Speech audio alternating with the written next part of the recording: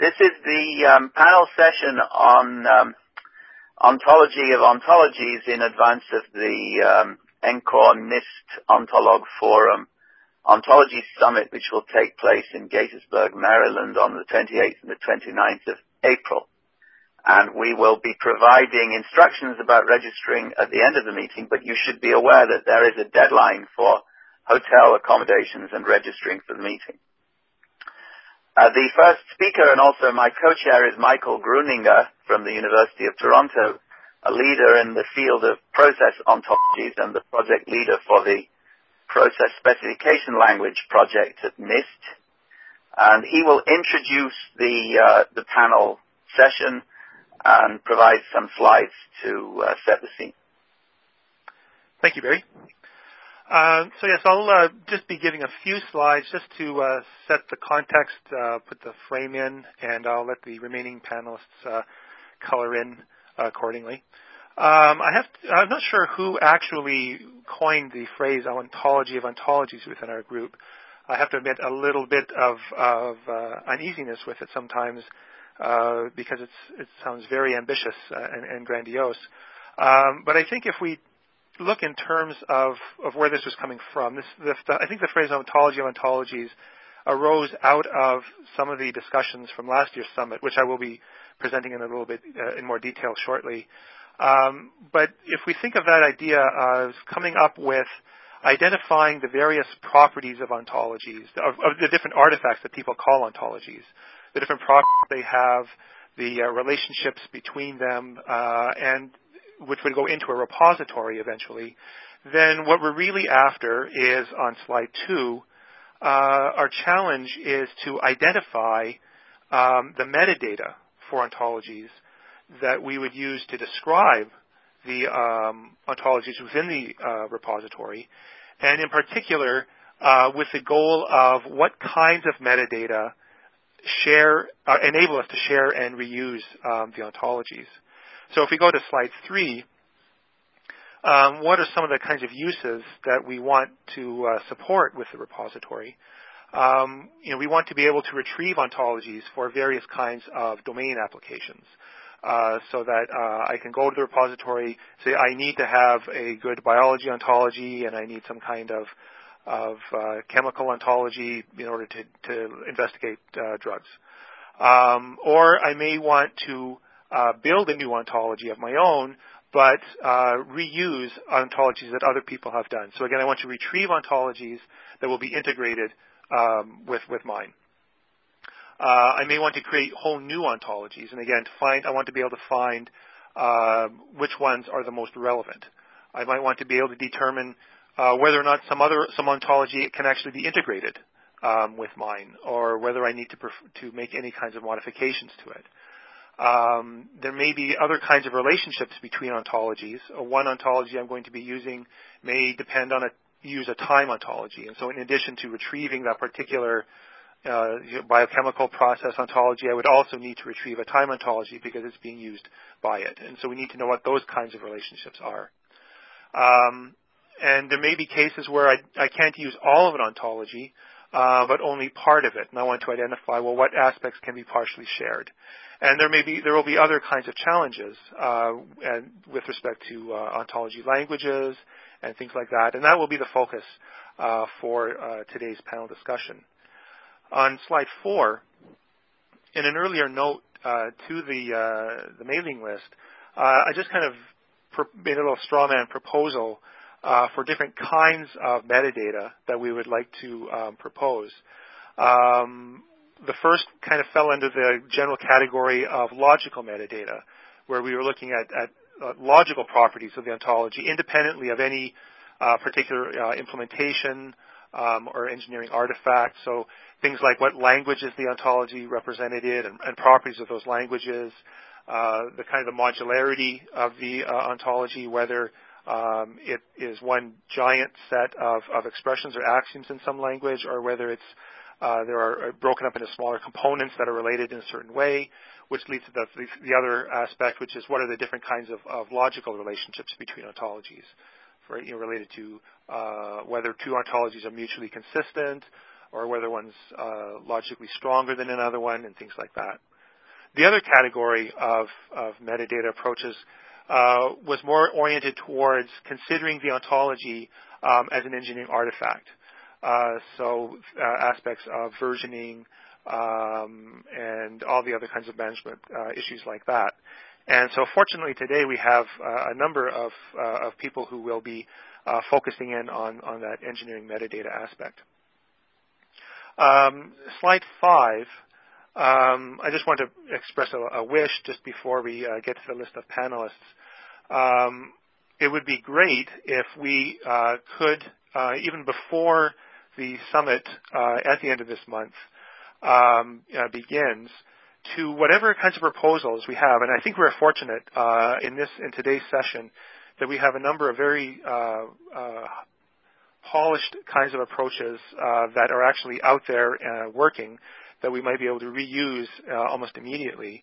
And I think the idea can be that if we can start collecting ontologies, whatever we're calling ontologies, from various summit participants, that we can begin collecting this perhaps on the wiki with pointers to the ontologies, and actually exploring the applicability of the various ontology metadata proposals on these ontologies that people are actually using. And in this way, you kind of evaluate the adequacy, the strengths, and the weaknesses for all the different approaches that we're considering. Along these, on a parallel line, I think if we also started developing some scenarios, I kind of outlined a few uses that metadata should allow users to use. But if we kind of develop some of these use case scenarios for metadata in the repository with the particular ontologies that people are kind of posting on the wiki, again, I think that this can keep us grounded, and I think this can actually help us achieve some very concrete kinds of results. And I think the other, coming back to the title of our session today, I think the idea is if we can maybe develop this ontology of ontologies from a bottom-up way by identifying the metadata that is useful for identifying the commonalities between different ontologies as well as articulating the differences between different ontologies, I think we'll have a very successful summit. So slide 6, the final slide here. Overview of our panelists. Starting up is some guy from the University of Toronto, I think it is. He will be presenting a framework for an ontology of ontologies that was the outcome of the 2007 Ontology Summit. Our second speaker will be Peter Haas from the University of Karlsruhe, who will be presenting the OMV ontology metadata vocabulary. Again, a very interesting and exciting kind of approach here that might fulfill many of our requirements. Third will be Natasha Noy from the Stanford Center for Biomedical Informatics. She'll be presenting some work on the ontology metadata that's used in the NCBO bioportal. And then finally, we'll have Lisa Kendall from Sandpiper Software, who will be presenting some aspects coming out of the OMG efforts dealing with metadata support and vocabulary management. So Barry, did you have any other comments before we move into the panelists? I don't have any more comments, no. Okay, so I guess we can start with the panelists. What we'll do is, I think, Peter, we're going to have each of the panelists present their work, and then at the end of all the panelists' presentations, then we'll be opening up for questions. Is that correct? I think it's yes. Yes. We'll hold off until all speakers have presented. So then each of the speakers will be presenting for approximately 20 minutes. Yep. And then that will leave us a lot of time for discussion at the end. I believe we have a hard stop of 4 o'clock p.m. Eastern Time today. It's now 1:55 Eastern Time. Okay, I guess if all right. No other... So if people can bring up the slide deck that's linked as one, and that should be it. We're on slide 1 now. Michael. Okay. So I'll just be presenting a summary of the results from Ontology Summit 2007. If we could just move to slide 2.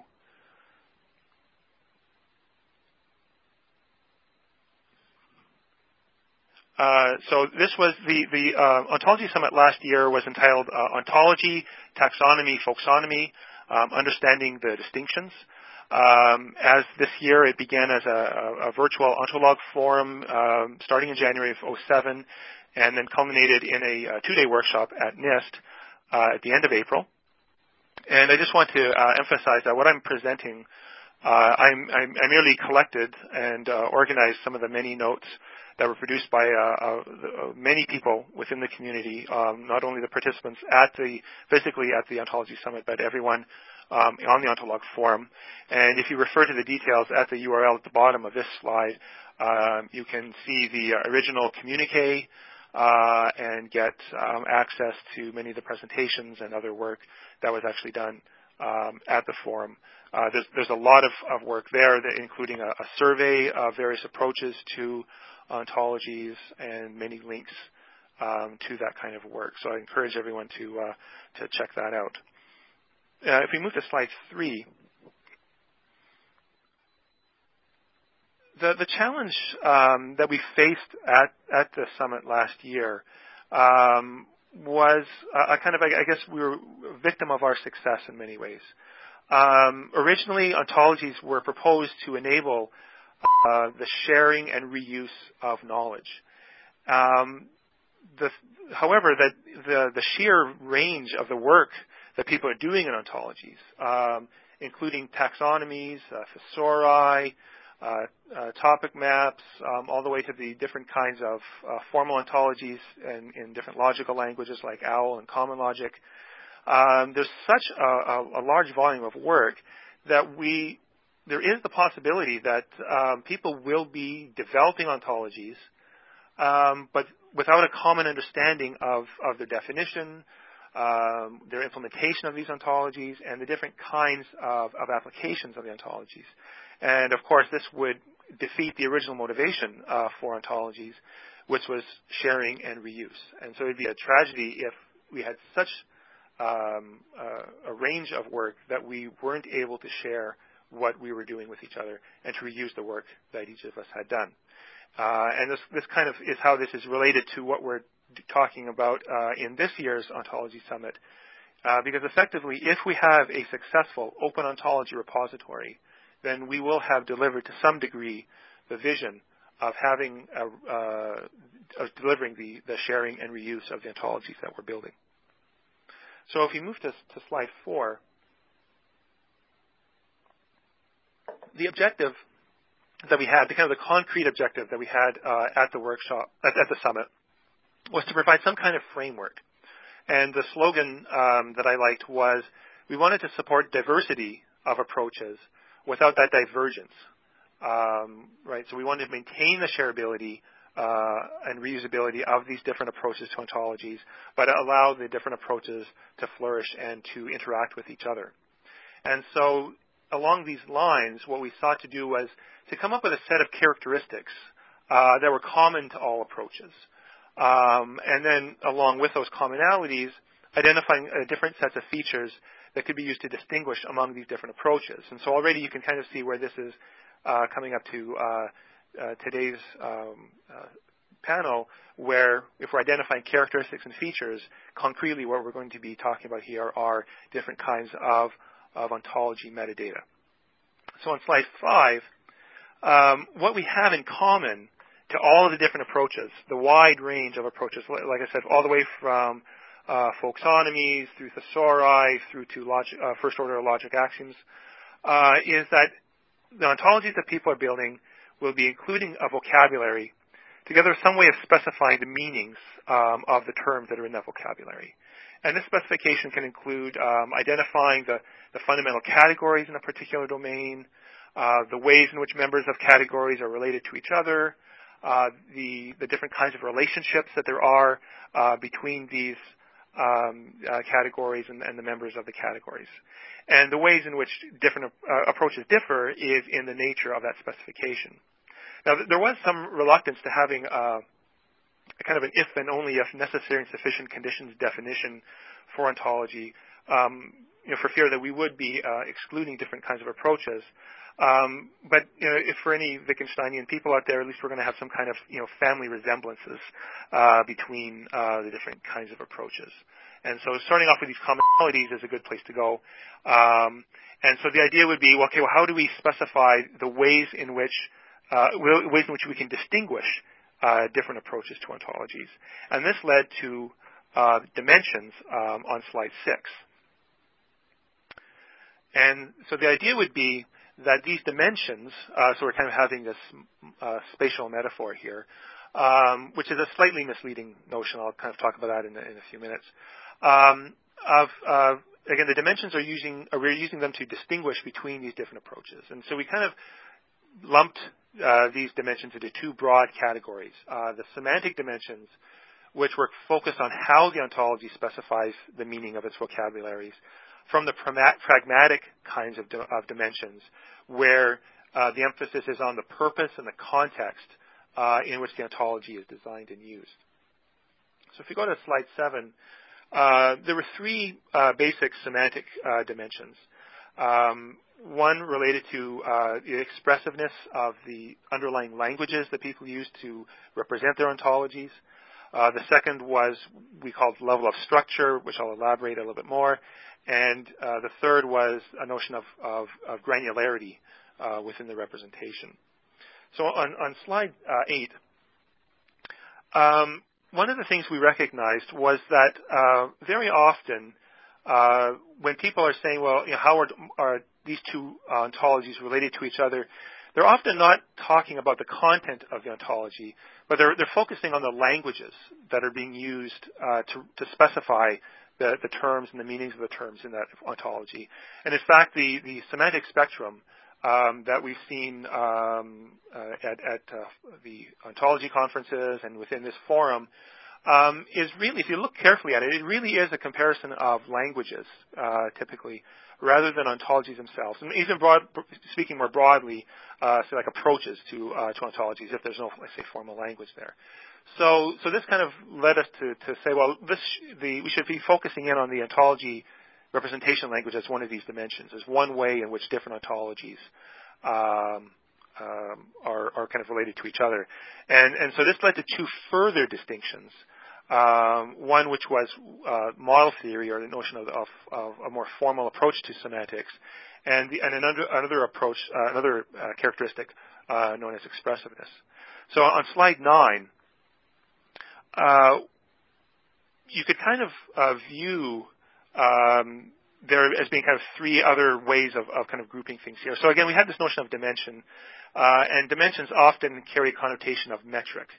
And that's not quite the case in this framework. There's not always a kind of a metric along a particular dimension. Sometimes there are just different points along, different points in which you can compare ontologies, and in this case, ontology languages. And so you could begin at one end. So if you look at the ontology spectrum, you can kind of see this kind of gradation.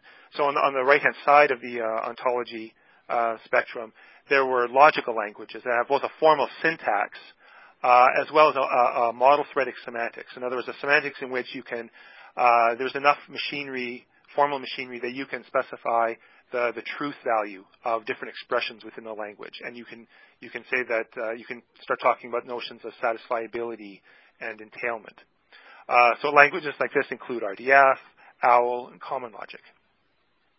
Now, to the left in the ontology spectrum, typically there were what we might call semi-formal languages, like XML, Express, which have a formal syntax, but don't actually have a model threadic semantics. There's no way of specifying truth or entailment. And then finally, there are numerous ontologies where the terms and definitions are specified in natural language. And so the idea would be that this isn't necessarily like every ontology language has to fit in one of these boxes, but this was a representative kind of, regions along this particular dimension. On slide 10, we can also talk about, even when you're talking about, say, two different formal languages or two different semi-formal languages, we can use the property of expressiveness as a way of comparing the languages. And so one representation is expressive as another if it can encode, say, all the meanings of the other language. And so the idea being that first-order logic is more expressive than description logics, which are more expressive than taxonomies. And the thing is that this isn't, again, it's not a kind of a metric, but it does give a partial ordering over languages, because there are some things that some languages can represent that others cannot. So, for example, swirl can represent some expressions that owl can't, and owl can represent some expressions that swirl can't. And so they would be kind of along these lines of expressiveness. And another idea would be that when describing the metadata for ontologies, you could say, well, here's the language that this ontology is expressed in, but there's also other notions of what's the weakest possible language that a particular ontology could be represented in, and this might play a key role in the repository as a whole. Slide 11 was the next semantic dimension. And the idea was, so a lot of these phrases, kind of we are grappling with, having this intuition and then trying to debate, kind of, well, exactly, articulate the full implications of this particular notion. The notion of level of structure was trying to get at this idea of I guess the intuitions between, say, structured versus semi-structured versus unstructured approaches. So the extent to which you can define the intended interpretations of the vocabulary in some logical language. So the idea being that in a structured ontology, we are defining it strictly using the sentences in that logical language, be it RDF or OWL or common logic.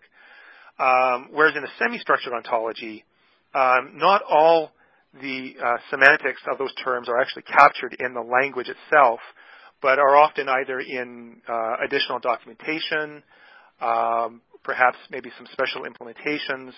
And so the idea would be that anyone using the ontology would not cannot just use the axioms of that ontology alone, would also have to incorporate special interpreters or build implementations using this additional kind of documentation. And then finally, there are a lot of approaches to ontologies in which the terms are just simply expressed in that semi-formal or informal language.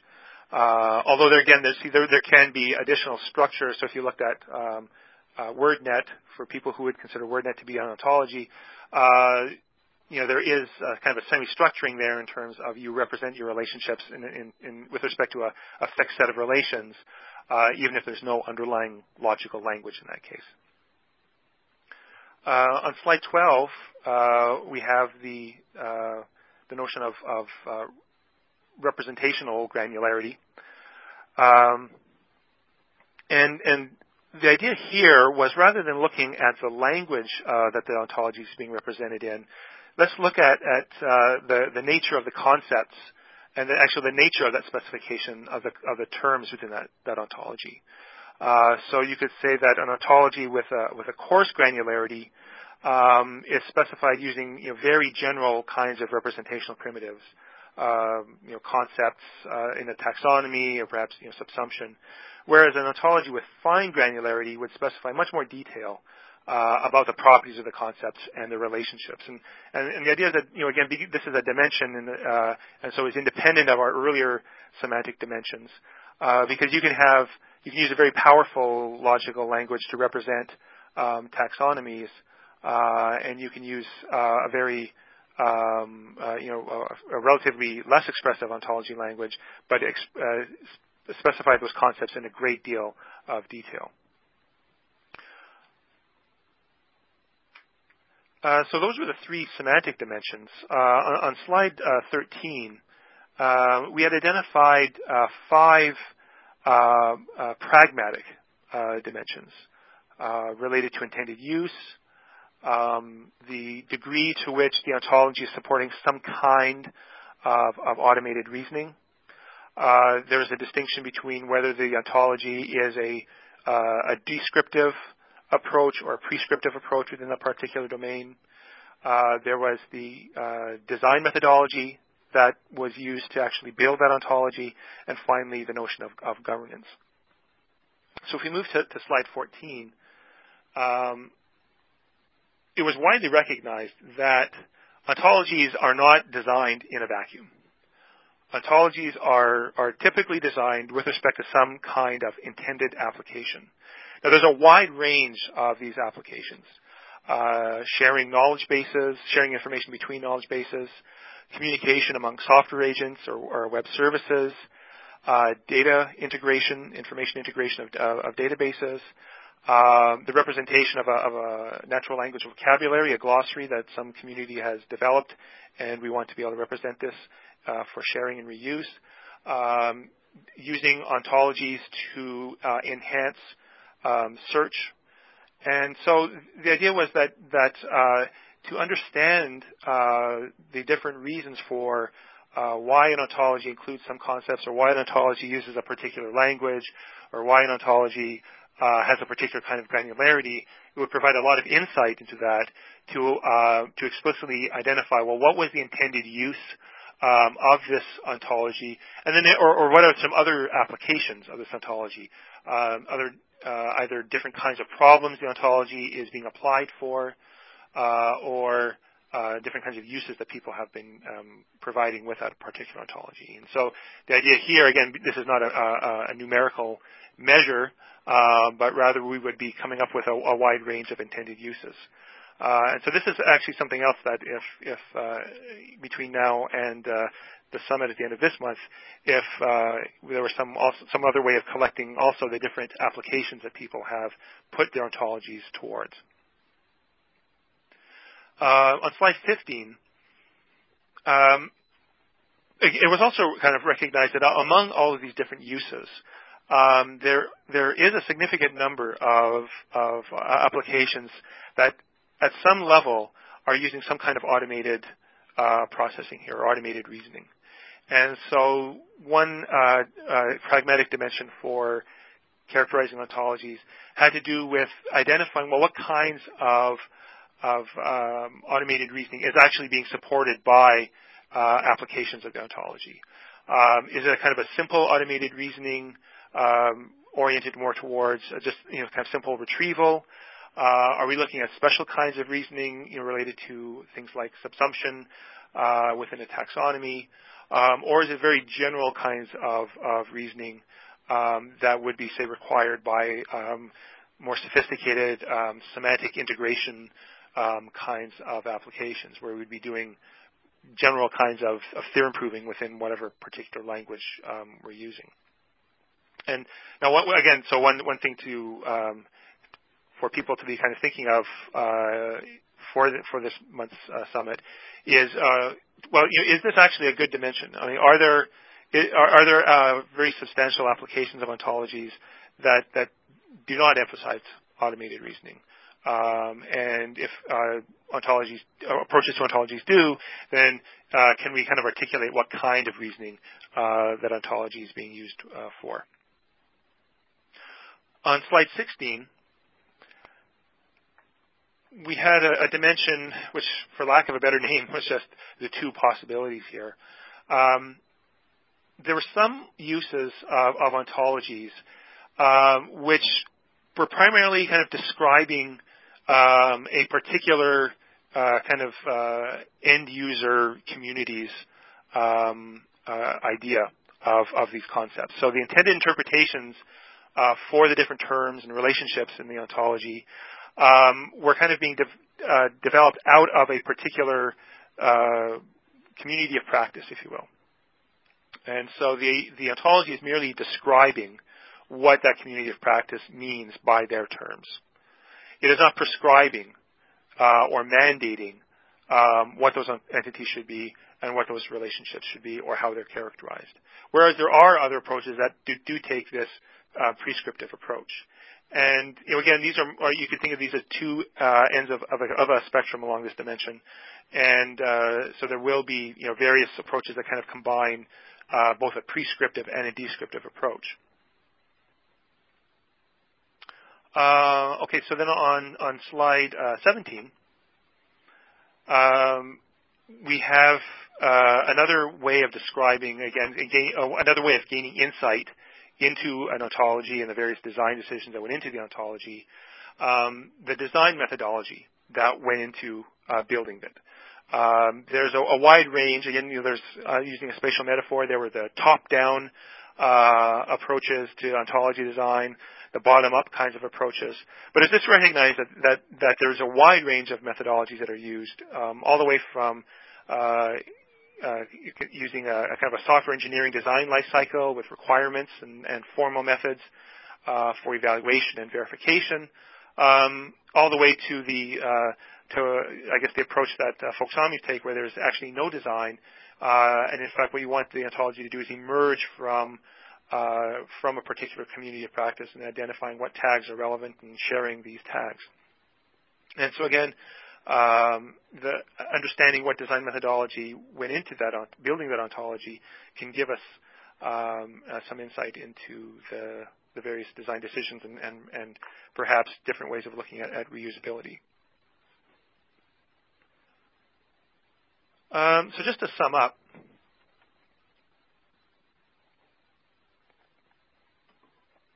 in terms of how we can actually use this framework. So like I said, what I've done is basically summarized and taken material from the communique at last year's summit and tried to organize it in some way.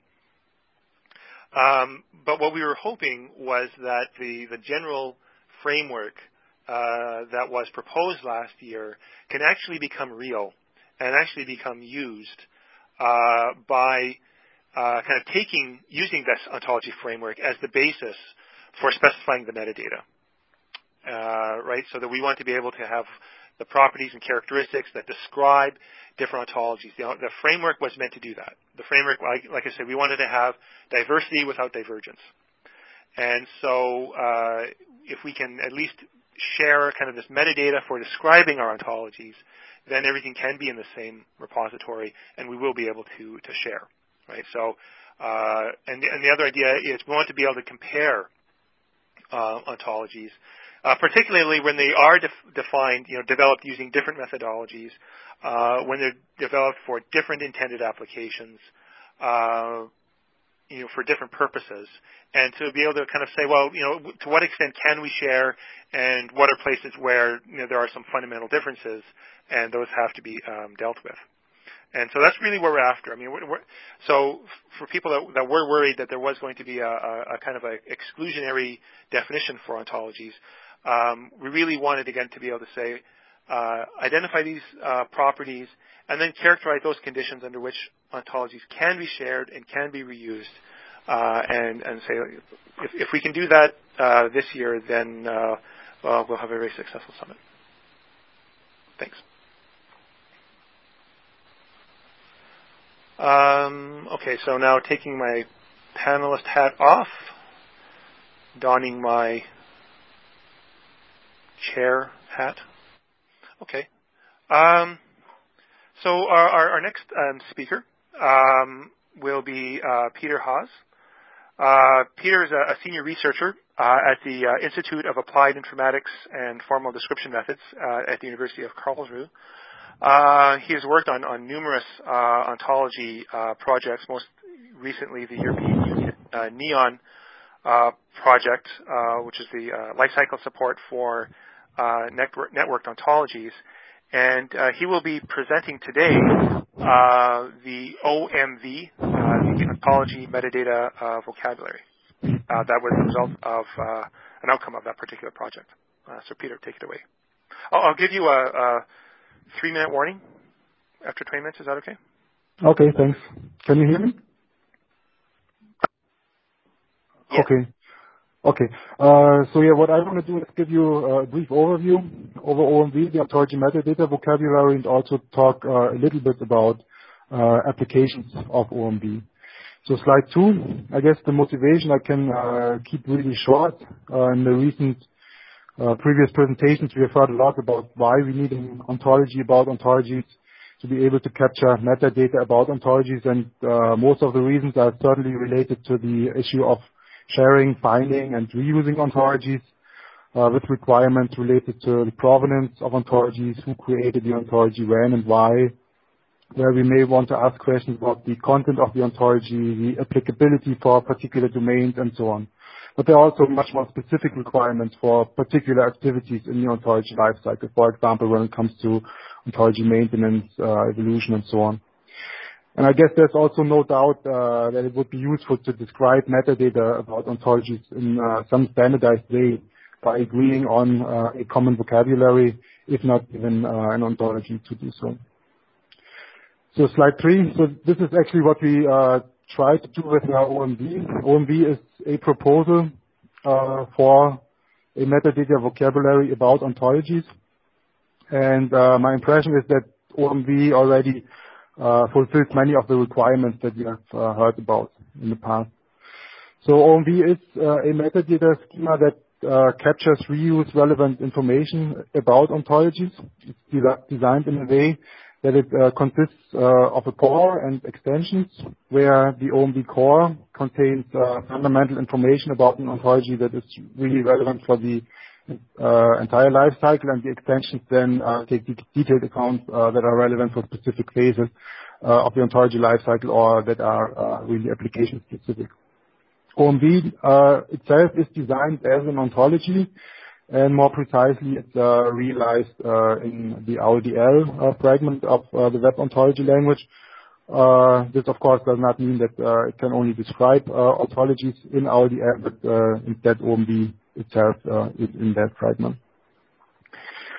So on slide 4, what does actually OMV now describe? OMV organizes the metadata elements along various dimensions. First of all, along the type and purpose of the contained information. And so what are the categories that we find there? We find general information that contains, for example, name, description, language of the ontology, when it was created, when last modified, things like that. We then have a category for availability of the ontology, where it is located, where it can be retrieved from, under what license is it available, etc.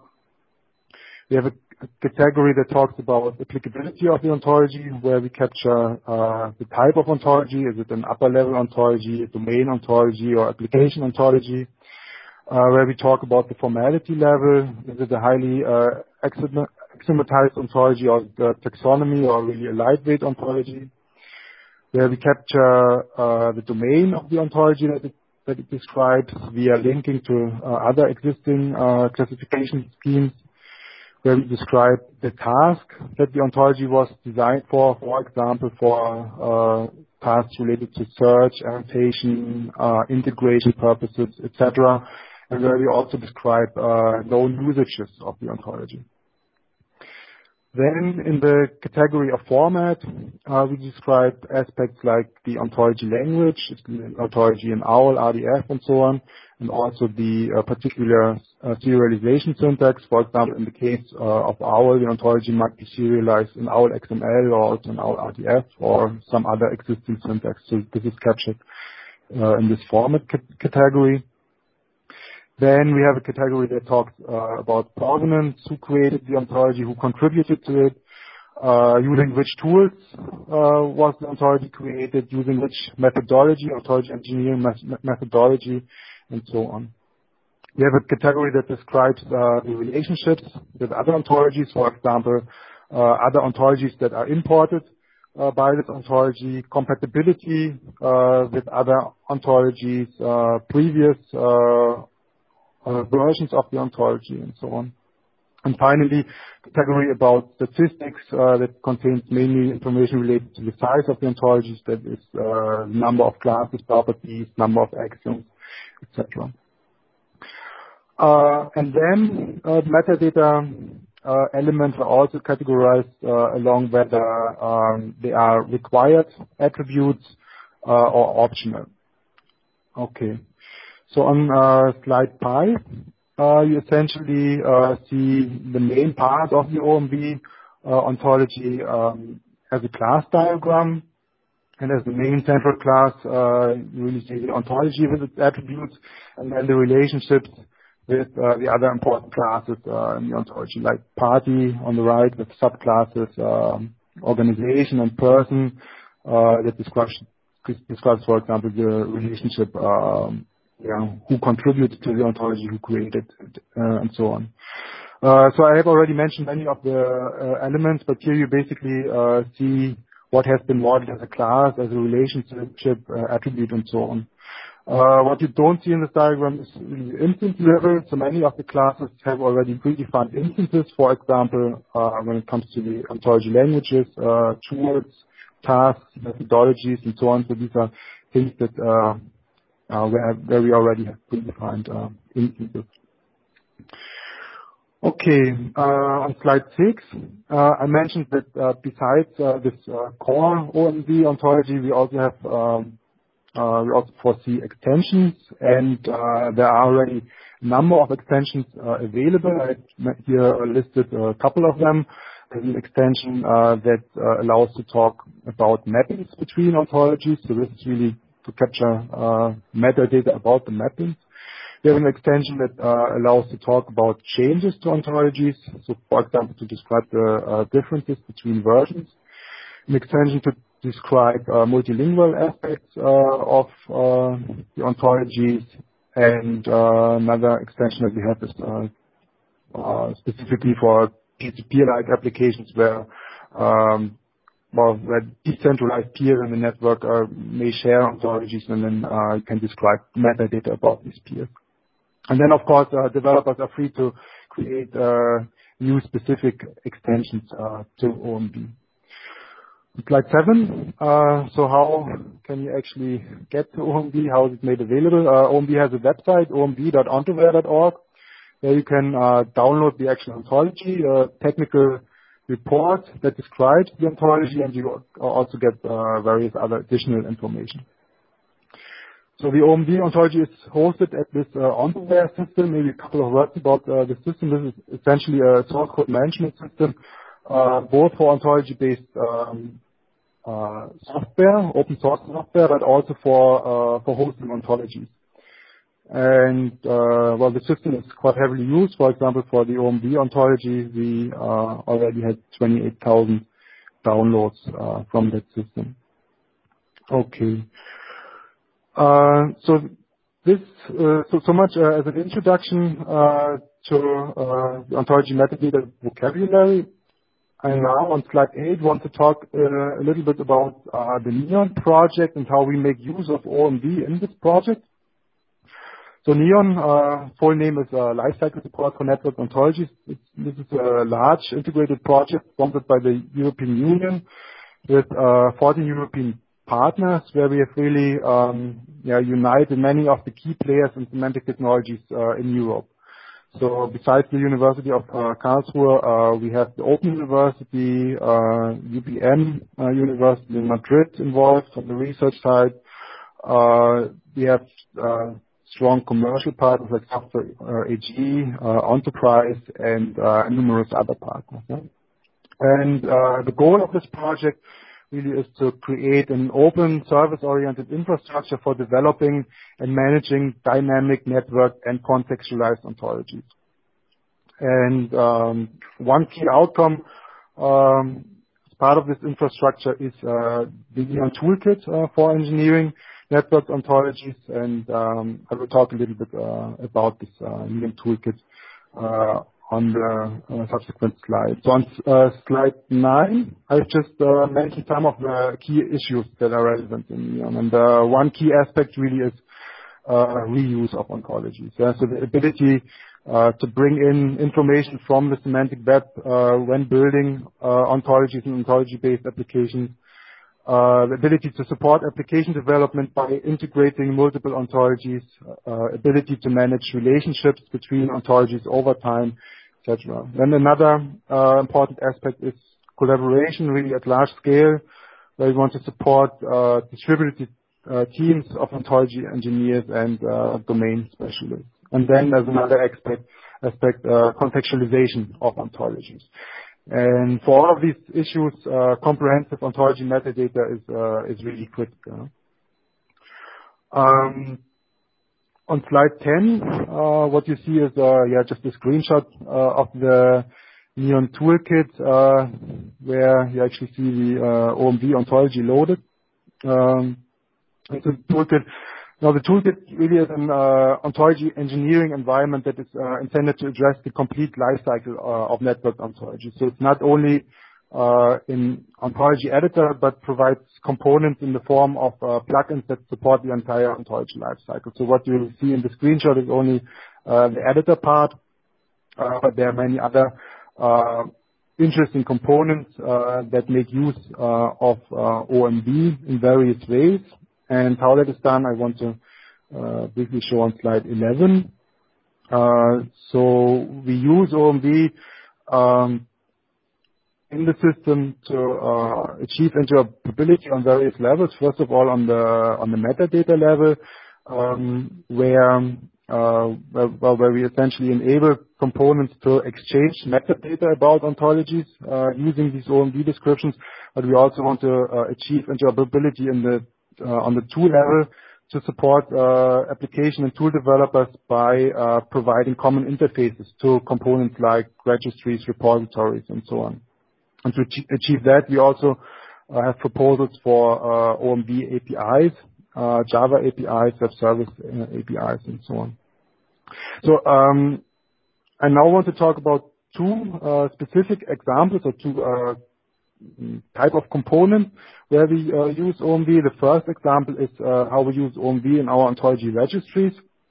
There we actually have two implementations of an ontology registry. One is the Oyster system as an open source implementation, and another one is CentralSite registry as a commercial product of Software AG that also already implements the OMV proposal.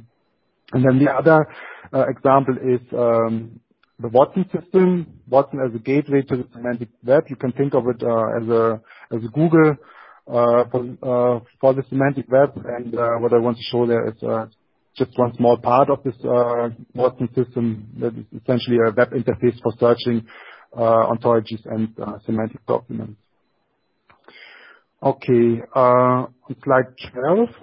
What you see is, this is just a screenshot of one of our registries, of the Oyster registry, open source, decentralized registry, decentralized in a way that this is not just one single instance of a registry, but instead it's organized in a peer-to-peer like fashion where you can have multiple local instances of this registry, and these instances of the registry are then synchronized, communicate in a peer-to-peer fashion. And what you see here is the user interface to one of these local instances. I don't want to go into too much detail, but basically what you can do in this interface is on the left side of the window, essentially the part where you enter your search request, so you can formulate queries or search requests for ontologies in terms of the ontology metadata vocabulary. So you can enter specific attributes according to OMV, and then basically get a result from this decentralized network, a result list of ontologies that are available in this Oyster system. Yeah? And you get again these results described in terms of OMV. Yeah. So this is essentially how we have implemented OMV in the Oyster ontology registry. So then on slide 13, as another example, the Watson system. As I said, you can think of Watson as the gateway to the semantic web. What Watson does is it crawls and indexes semantic data that is available on the web that can then be used for various purposes, both by users and applications. For example, searching for ontology is just one example. Other examples would include purposes like question answering, ontology building, and so on. So what you see on the slide is essentially just a web interface to the Watson system. which allows you to search for ontologies in a Google-like fashion. So here the user has just entered the search term Vine, and he will get a list of ontologies that in some way talk about Vine. Yeah? And if the user now clicks on one of these search results, then he will get what you see on slide 14. This is essentially more detailed information about this particular ontology. And this metadata, again, is described using the ontology metadata vocabulary. And in this slide, slide 14 should be showing. Yeah.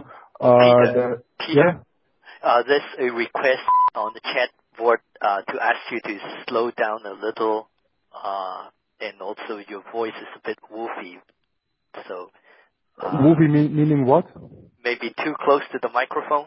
Oh, okay. So I try to improve on that. Is this better now? But if you slow down a little bit, it will probably help. Okay. Yeah, I will try to slow down and keep the time. Okay, so on slide 14, yeah, you just see the details for this particular ontology described in terms of OMB. And what you also see, there is a link which says get OMB. And well, if you click on that, then in OMB, what is shown on slide 15. Okay. Yeah. On slide 16, we then see another interesting use of the Watson system, where we've actually built a plugin for the Neon toolkit that interacts with the Watson system. And well, this plugin is essentially intended to support you in building an ontology with the Neon toolkit, and it's intended to support reuse. Yeah, so it allows you to find a description of existing entities in web ontologies that are stored in the Watson system, and you can very easily integrate these existing descriptions into the ontology that you're editing. It should be on slide 16 currently. Yeah. So now this screen should be shown. So this is very small, but essentially the idea is what you see on the left side of the screenshot is essentially your ontology, and you can very easily simply click on one of these concepts and get proposed refinements for these concepts based on descriptions that are already available in the Watson system. Yeah? Okay, so much about these applications.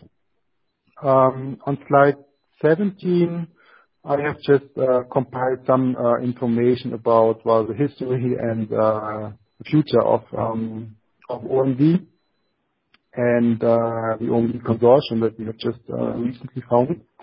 So a couple of words about the history. So the OMB standard or proposal was originally developed in another European Union sponsored project in the Knowledge Web project by UPM, the AISB, and the Technical University in Berlin. After the Knowledge Web project had ended, we have taken up the development to some extent in the NEON project, and we have founded the OMB consortium to sustain the development of OMB. So the OMB consortium is not really a legal entity. It's rather, just a group of people interested in further developing OMB. So there are several organizations that have already expressed interest in using OMB and contributing to OMB. So these groups include the Stanford group. So Natasha will be talking about some of the uses of OMB in the bioportal ontology repository. So the Stanford group actually has already contributed a lot to the development of OMB, and also the OMG has expressed interest to use OMB in their ontology repository. We have also discussed different alternative models for standardizations for OMB, so there's no final decision on this yet. One option here was to essentially make OMB a de facto standard, but provide the support for it within Protégé and NEON. We have also discussed alternatives for standardization within organizations like SDI International or the NEON Foundation, and the OMG Ontology PSIG would also be one option for addressing standardization. Okay, on slide 18, just as a very short summary. So I talked a bit about OOB as a vocabulary to represent metadata about ontologies. There are already several applications existing that make use of OOB, and we're currently further developing OOB within the OOB consortium. This consortium is really open for everyone to join and contribute. Standardization models are still being discussed, but in general, we're very happy to discuss any models for collaboration. So this is really the end of my presentation. Yeah, so thanks. Well, thank you very much, Peter. Yeah, that's excellent work. I think it fits quite well into everything that's being discussed at this year's summit. So, will you be attending the summit? I will not be there physically. Oh, okay. Okay. So next up, excuse me. Next up, we have Natasha Noy from the Stanford Center for Biomedical Informatics. Natasha's been quite influential in the development and propagation of Protégé and other techniques for ontology mapping. And today she'll be talking about the bioportal, which is being developed at the National Center for Biomedical Ontology. Natasha, take it away. Thank you, Michael. So I will be talking about there was already a talk about a bioportal. Mark Newton presented bioportal in this forum a few meetings back. So I'll briefly review what bioportal is, but then talk more about the requirements for metadata for ontologies, and I will then discuss OMV again and elaborate on some of the points that Peter has made in terms of how we use that and how it is applicable in our setting. So next slide, please. Slide 2. Thank you. So the National Center for Biomedical Ontology is a consortium of several organizations. And one of the things that we're developing is bioportal, which we see is an open source repository of ontologies, terminologies, and thesauri in biomedicine. One thing I want to note that even though we are talking about ontologies in biomedicine, pretty much everything that we're developing is domain independent. So all the technology is domain independent and open source, and you can just take it and use it as ontology repository for any types of ontologies. So there's some links in the slides for the first, the bioportal 1.0, and then an alpha version of bioportal that has some additional features. But you're welcome to access these and browse and contribute. So the goal for bioportal is to provide a repository both for users who come in using a web browser to find ontologies, to understand what's there, as well as to access them programmatically via web services. Slide 3, please. So there is a screenshot, I don't know how well you can see it, of how the initial screen, if you're browsing the repository, looks like. So you can see the list of ontologies, some simple metadata. The repository is open, anyone can contribute. The original set of ontologies came from the Open Biomedical Ontologies repository and has expanded since. New ontologies are being added. And so each ontology is described by a set of metadata, which is presented in slide 4. So slide 4 is a screenshot for one of the ontologies recently added to bioportal, which is Burnlex, which is an ontology or terminology for annotating images in neurological images, and you can see some of the fields there. And for the moment, internally in the implementation, we're using some proprietary format, but one of the things that's very high on our agenda is to switch to using OMV so that we can adjust the metadata that people see and can enter. Next slide, please. So once you see the metadata for an ontology, you can browse an ontology. You can see different visualizations. You can add nodes to ontologies and ontology components. You can add mappings between classes in different ontologies, and so on. So since there was a talk about BioPortal, I won't talk about BioPortal itself anymore, but I want to focus on the metadata itself and the challenges, actually, some of our requirements in this setting that I just described, and the challenges that we face when trying to implement it, and some of the approaches. Next slide, please. Slide 6. So as we see, the major function of ontology metadata, and in fact, ontology repository is when the user comes into the ontology, click please. Basically, many users come to such repositories with some task at hand and trying to figure out, can I reuse something? Is there something in this repository that would answer my requirements, and has someone used something similar? Has used one of the ontologies for similar tasks? Click, please.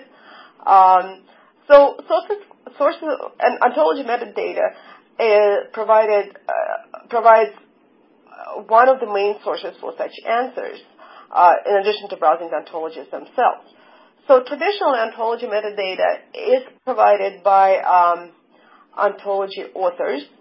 There could also be, and we plan to include some computable metadata, such as, from simple things like the number of classes or instances of properties in the ontology to running reasoners, and or if there are any other services that we can use to produce some computable assessment of the quality of the ontologies, or something that would help users answer that pertinent question, which ontology should I use for my task? We'll plan to incorporate that. And also what we include in BioPortal is something that's relevant for the discussion that was on the list, that was very active on the list, is also the metadata provided by the community, and I'll talk about that a little bit more later. Slide 7, please. So if we try to summarize the requirements for ontology metadata, so first it has to be, whatever solution we adopt, it should be flexible, easy to change, easy to extend, mostly because we don't necessarily have all the answers right now. We don't necessarily know what is the most useful set of metadata. And I think we need to experiment, and one of the main reasons we're using an ontology-based approach for representing metadata is so that we can essentially swap it out from the background, put in a different version of OMV, for example, and have a different set of metadata. We really do need to experiment with that. We have some initial cut, but we don't have a very good sense yet of what are the really important fields there. Another key thing is support for ontology versioning, which is something that hasn't come up all that often in the discussions here, I think. So if you think about this, any new version of an ontology can invalidate any of the metadata or any of the values in that metadata, and I'll come back to that. Ideally, we would like to be able to reuse this metadata across different repositories. So if there is a set of ontologies in Neon that are annotated using the same metadata ontologies, the same ontology of ontologies that BioPortal uses, we can exchange that information easily if we share the ontologies for obvious reasons.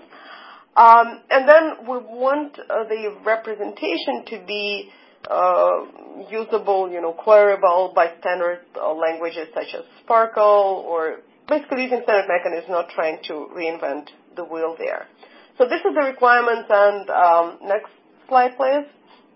So and that's all of these requirements let us collaborate with the cultural group. They've already started. They've already had a good chunk of OMV developed within the NEON project, and we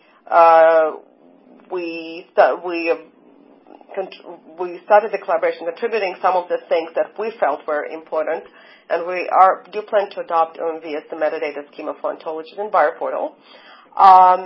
And the key features that some of them were there, some of them we developed jointly, that are really important for us from the BioPortal point of view are the following. One is support for ontology versioning, then support for, as I would call, extrinsic information. Maybe it's not a very good term for it, but the idea are things that are in fact very useful in evaluating the ontology, in assessing whether ontology is appropriate for you, which are things like, references to papers that talk about the ontology, reports of usage. I used this ontology in this setting and it worked great, or I tried to use this ontology in my decision support system and it really doesn't have enough, axioms there to drive the system, things like that.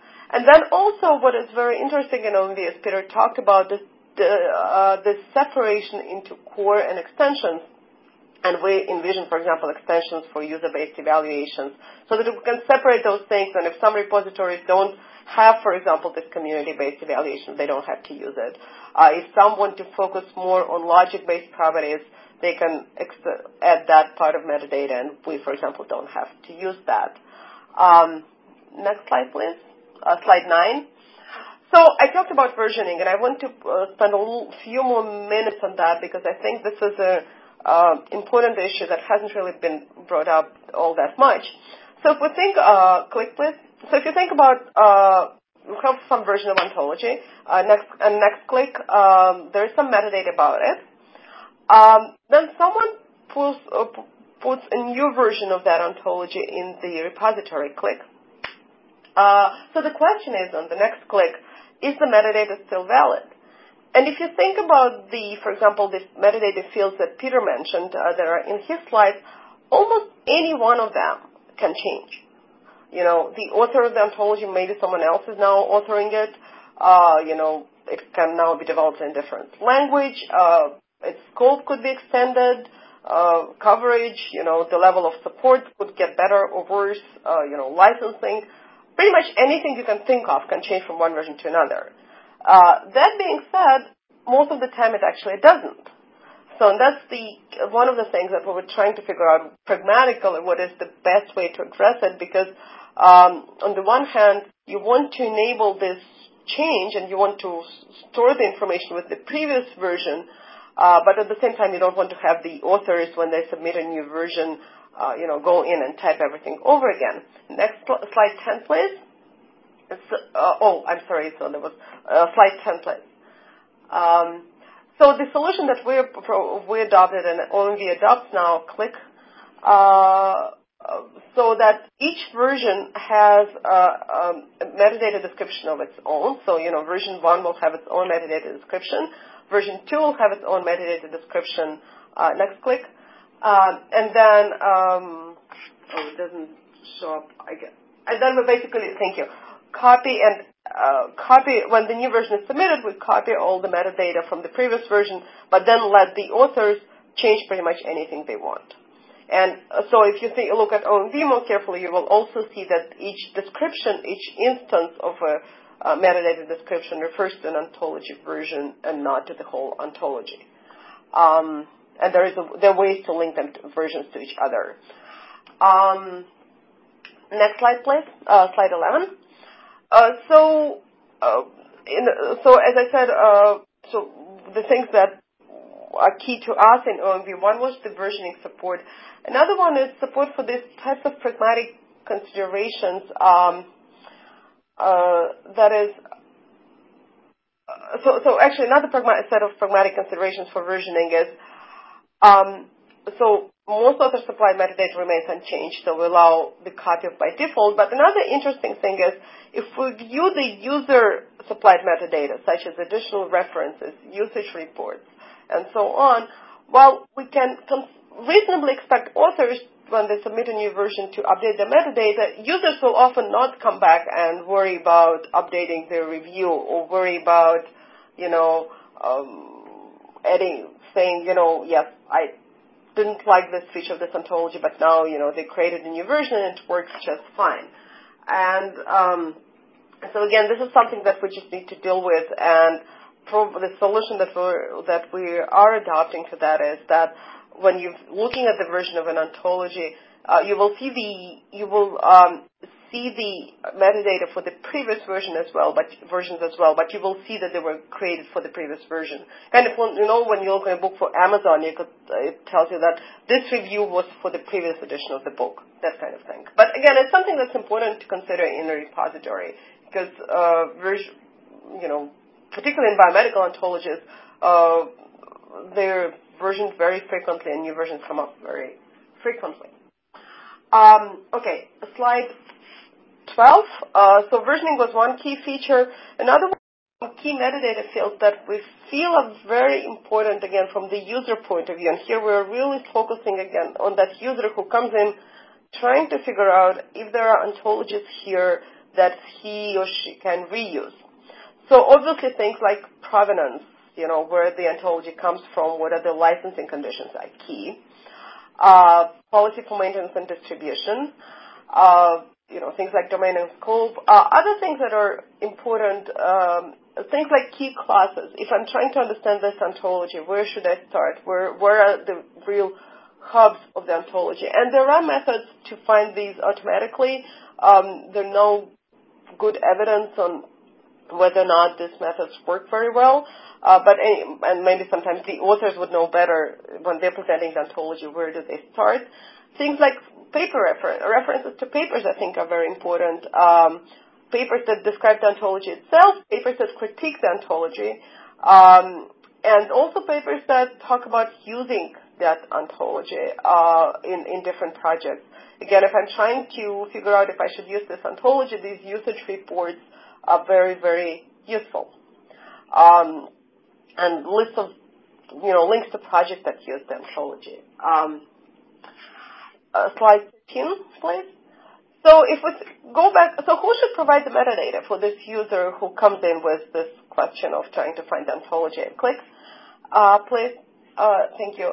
So the people who know the answer to this question, which ontology is appropriate, are really maybe ontology authors, not always, and other users of it. And click, and what the ontology of ontologies should allow us to represent, the metadata that should also be there are things like reviews and ratings and usage reports from other users.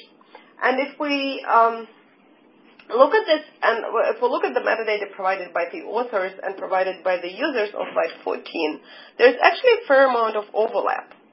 So, authors would usually, and another important point here, when we're representing metadata, when we talk about ontologies of ontologies, this information should be there. We should store as one of the fields whether that metadata came from the author or from one of the users of the ontology.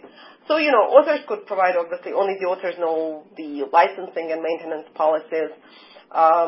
Only the users could probably provide reviews and ratings. But then there is this overlap, things like references. Authors know some papers about their ontologies, but maybe not others.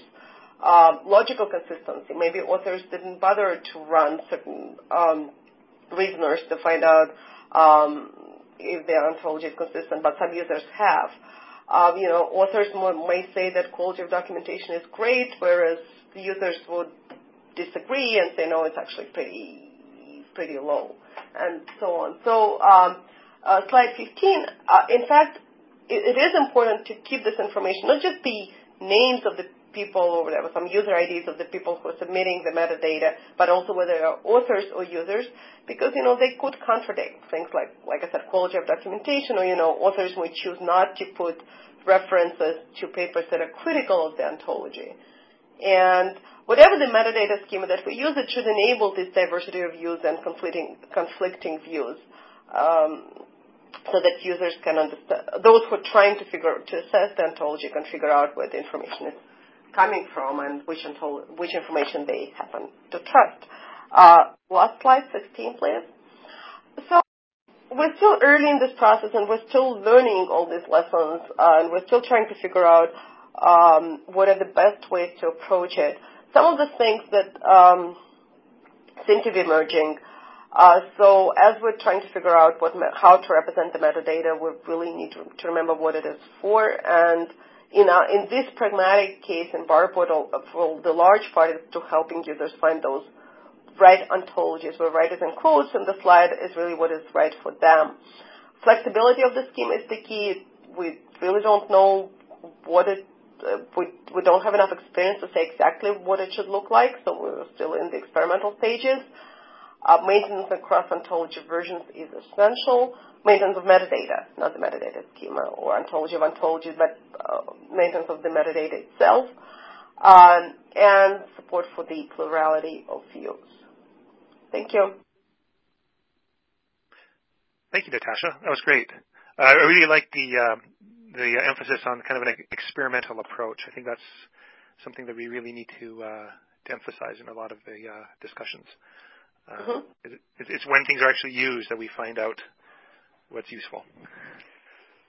Okay, so our fourth and final speaker today will be Elisa Kendall. Elisa is at Sandpiper Software, and she has been influential in spearheading a lot of ontology-related efforts within OMG. And today she will be talking about one of those efforts, metadata support for the Emerging Ontology and Vocabulary Management Initiative at OMG. Lisa? Okay, thanks very much, Michael. So if you would go to the next slide, please, Peter. Evan Wallace spoke a little bit about our activities at OMG in the first of these three seminars, where we have put together a request for information for what people are doing and what we might consider doing at OMG to provide an ontology and vocabulary management capability and repository hosted at the OMG. And there are a number of reasons why we're investigating this, in part because we are beginning to standardize some vocabularies and ontologies at OMG that we need to publish. And so creating a vehicle for publication is really what we're interested in doing. And so what I'm going to be talking about is much less concrete than what you heard from Natasha and Peter, for example, but we hope to leverage their work and that of others in order to inform our approach to building out this repository. So I'll hope to talk about some of the motivation, some related work that's been ongoing in the W3C Semantic Web Deployment Working Group.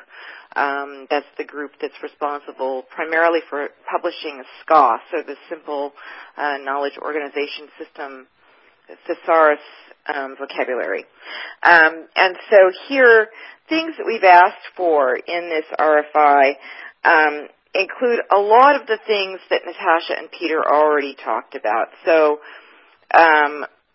from a repository perspective, what is your experience with applications for deploying such a repository, for publishing ontologies and vocabularies? What kind of tooling do you use for that? What kind of tool interoperability is required? Clearly, being able to search and find ontologies and vocabularies that you want to reuse is important, so query and accessibility is high on our list. Also, from an OMG perspective, we're talking about artifacts that are developed to support OMG standards. So, for example, an ontology or vocabulary that would be represented in UML, but also vocabularies that are represented in a new standard that's kind of a structured English standard some of you may be familiar with, called Semantics for Business Vocabulary and Rules, or SBVR, and also vocabularies and ontologies developed using components of the Ontology Definition Metamodel, or ODM, which supports representing ontologies in RDF, OWL, Common Logic, and Topic Maps using the OMG standards. So we're looking for not only being able to manage these various kinds of artifacts, but also to be able to connect them to one another. So, for example, if at OMG we publish some kind of a vocabulary for dates and times, for example, and there is an ongoing RFP to experiment with that, then we want to have the artifacts represented using, say, an SBVR structured English approach mapped to the RDF and OWL vocabularies that use exactly the same terms, or mapped to at least the same UML artifacts that we would publish using the ODM standard, and map those back and forth between SBVR and ODM and provide all of those capabilities to our potential user base. So the mapping features here are really critical, and so we're looking for input on best practices that people have used in order to create such mappings between ontologies that are already published. So some of the work, again, done by the bioportal is critical to inform what we want to do. Other standards of practice, any other things other people are doing that might compete with this activity or that might inform it that we don't know about already, and then examples of repositories in addition to the ones we're familiar with. So metadata support for many of the aspects that have been covered today, and in particular to support this mapping among different kinds of artifacts produced by OMG standards is critical to our work. Slide 3, please. So the RFI itself, the document that is the request for information, the link is there on the slide, and is publicly available from the OMG. And the purpose of that RFI is really to inform us on how we might proceed to publish such a repository and make it available for the community to use. Anybody can respond. Anybody from this community is absolutely welcome to respond, and we would really hope that some of you would. And our emphasis in that RFI is really on 3 different kinds of issues in metadata for content management.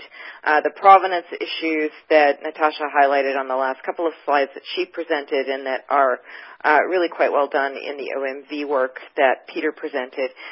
Effectivity, and this goes to Natasha's slide about what contributions from a metadata perspective might come from the community of users as opposed from the ontology developers. So how is it applicable? How is it used? How well does it serve the purpose that somebody has applied it to? And also for ontology evolution, how we track change and versioning, especially in thinking about the mappings between the various artifacts that we want to maintain in the repository. Slide 4, please. So as a precursor to this work, we've been working on a note that's currently in a working draft state at the W3C on vocabulary management, and in looking at just RDF vocabularies, simple vocabularies that have been reused over and over and over again, that people are very comfortable with, that you hear about all the time, that have communities that are very strong around them and that have continued to evolve, that haven't stagnated over the last several years. What are some key aspects of those? What are key vocabularies we're seeing that people are reusing a lot, and what are some features of those that we might exploit that would help us understand how to improve reuse and improve the usability of the things that we might put in our repository. Some of those ontologies or vocabularies I'm sure a lot of people are familiar with.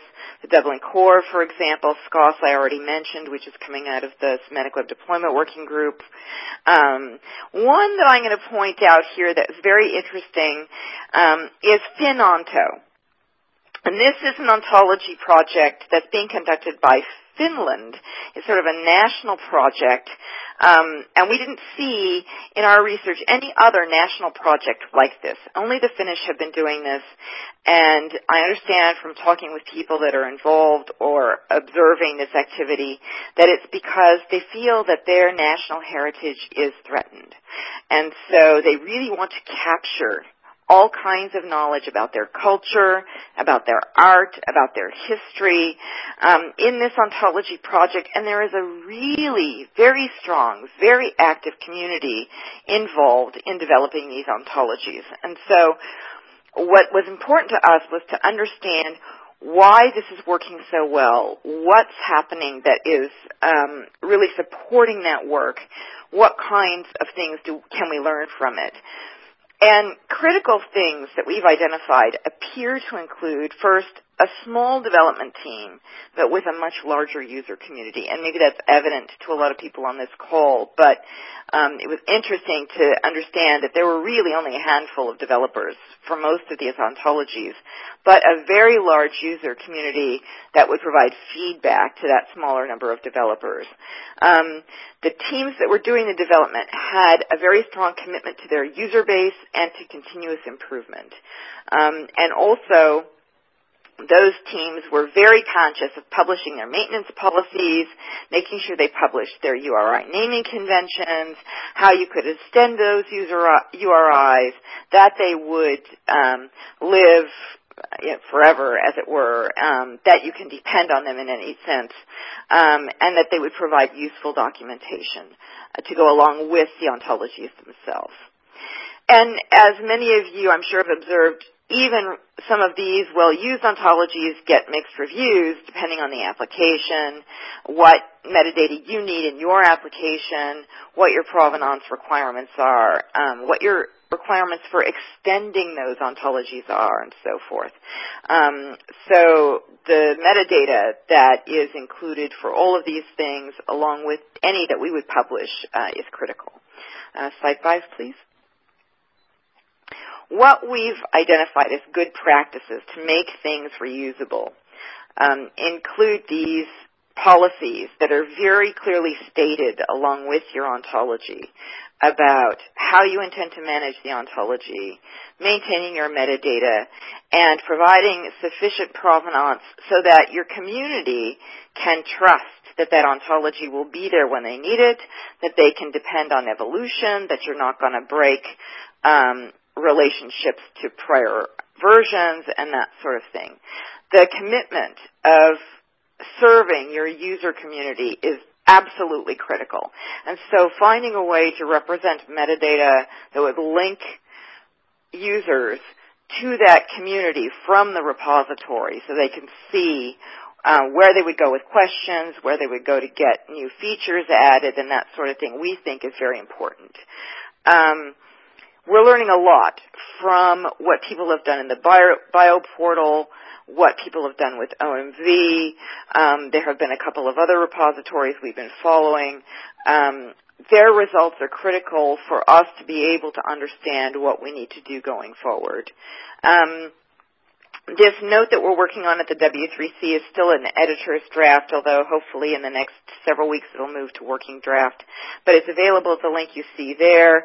The critical, lightweight, simple things that we've learned are, first, use URIs for naming your concepts. Publish not only the URIs, but your persistence policy. Who owns it? Who can edit it? How do you plan to maintain it? That sort of thing. And that's just with regard to the URI, not necessarily with regard to the ontology, and that's also important. Providing readable documentation is critical. Sharing your maintenance policies, how people can make changes, who is going to make them, what's your link to your user community so that they can be informed about those changes, comment on them, ask for new features, that sort of thing. And identifying versions. All of those are critical. And one thing I thought was odd, but that we needed to actually say for some reason in this note, is that you should publish a formal schema in some recommended standard, so that people can actually look at the RDF or OWL or Common Logic in XCL or whatever the language you choose to publish in, actually publish the schema at the place where you say you're going to publish it. It's surprising how many people actually don't do that. Slide 6, please. Another community that is well known to the OMG may be less known to some folks in the Ontolog community is the ISO step community, and that comes out of a lot of long history in the manufacturing industry. And there are some rules of thumb that the step community has identified for designing for reuse, things that they think are critical, and that I've identified here because they may also be useful as we're thinking about input into the Ontology Summit. And so those I've identified here just so you can look at them at your leisure. Slide 7. So the other thing that I would like to highlight is in doing work for some government projects in particular, and working with Dr. Deborah McGinnis, who's now at RPI, on inference web and provenance and trust applications. What we've done is learned that there are very, very critical pieces of information that you could provide metadata for that will help you understand the answers that you get back from any reasoning that you do over these vocabularies and ontologies. On her website at RPI, or if you do a search for inference web, you'll find the proof markup language, which is not a set of OWL ontologies for justification, for trust, and for provenance. And they might be of interest to this community in thinking about how you would differentiate between or debug, from my perspective, the answers that you get back from multiple reasoners. So as it turns out, even different OWL reasoners sometimes give you different answers when you have a very large ontology that's fairly complicated. And so understanding, being able to use the proof traces and debugging facilities that depend on metadata to figure out where you have a problem or why you're getting different answers from different reasoners is important. And so I wanted to point to that here because the PML work that Deb and her team have done has been incredibly useful to us in thinking about how to interpret the results that you get back from different inference engines, and may be useful to this community in thinking about requirements for metadata. So other things that we've, Natasha actually highlighted and we also would echo, is that reuse clearly depends on being able to understand things like your licensing and IP limitations, any kinds of quality metrics that this group might develop coming out of the work that was done last year on the framework that Michael talked about. Metadata that would help you understand how easy it would be to integrate a particular ontology with other vocabularies for your application.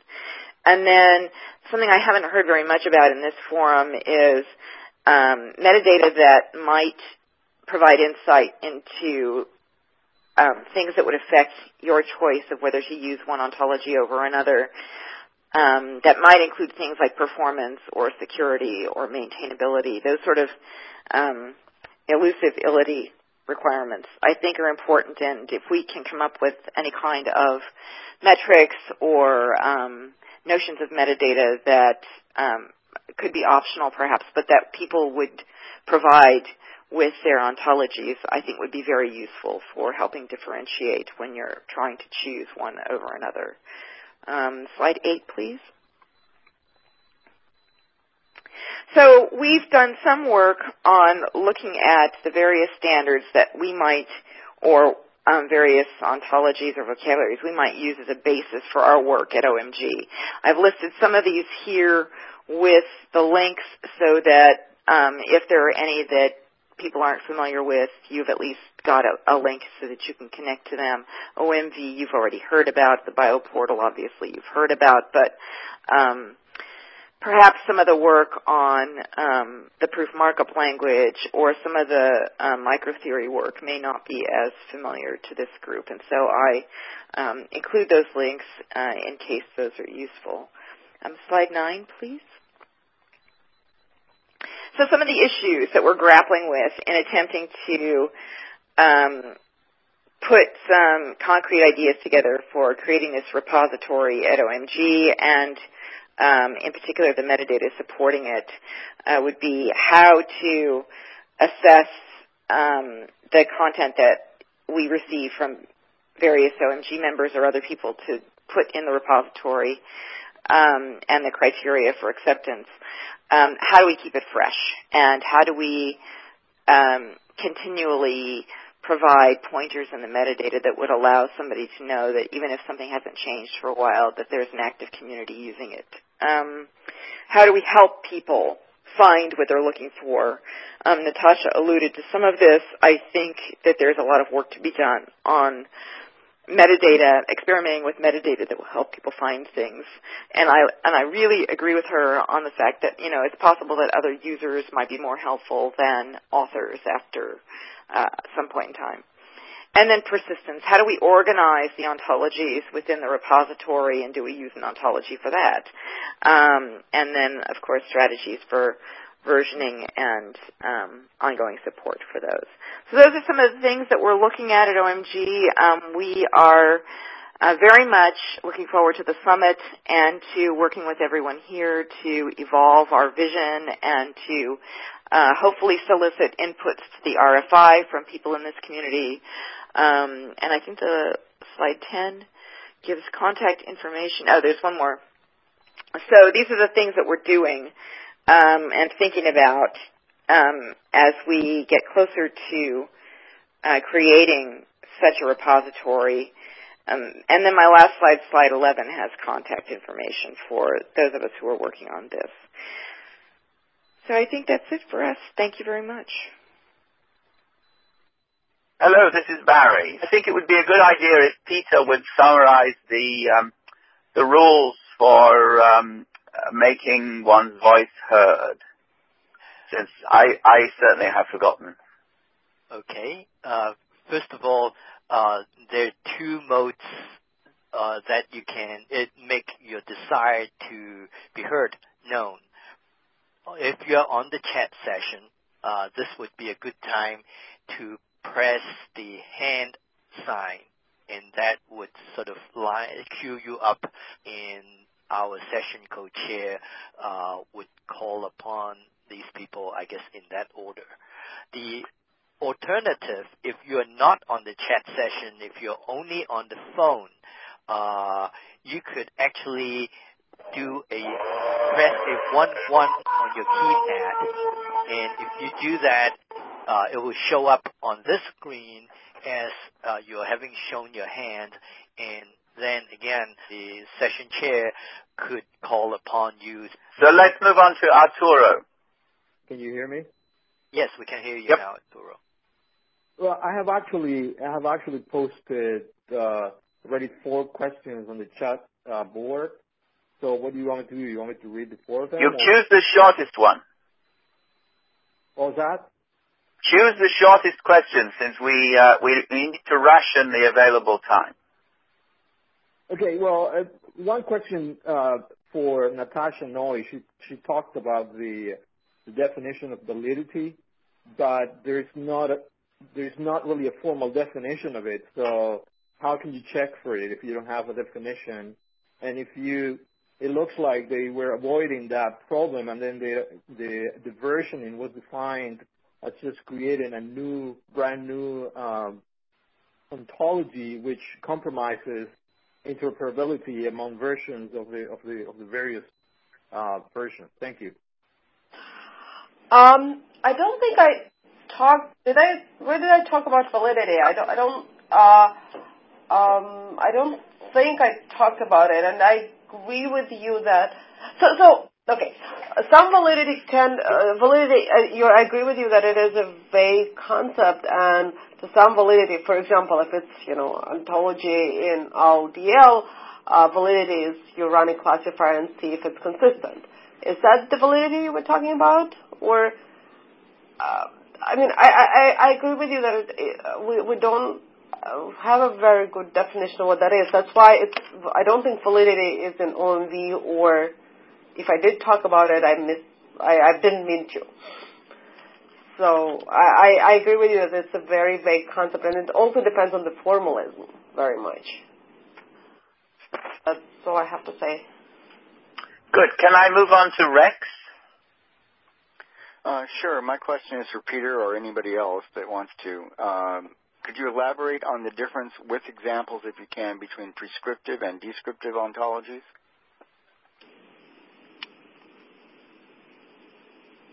Did you mean Michael? No, actually I meant Peter.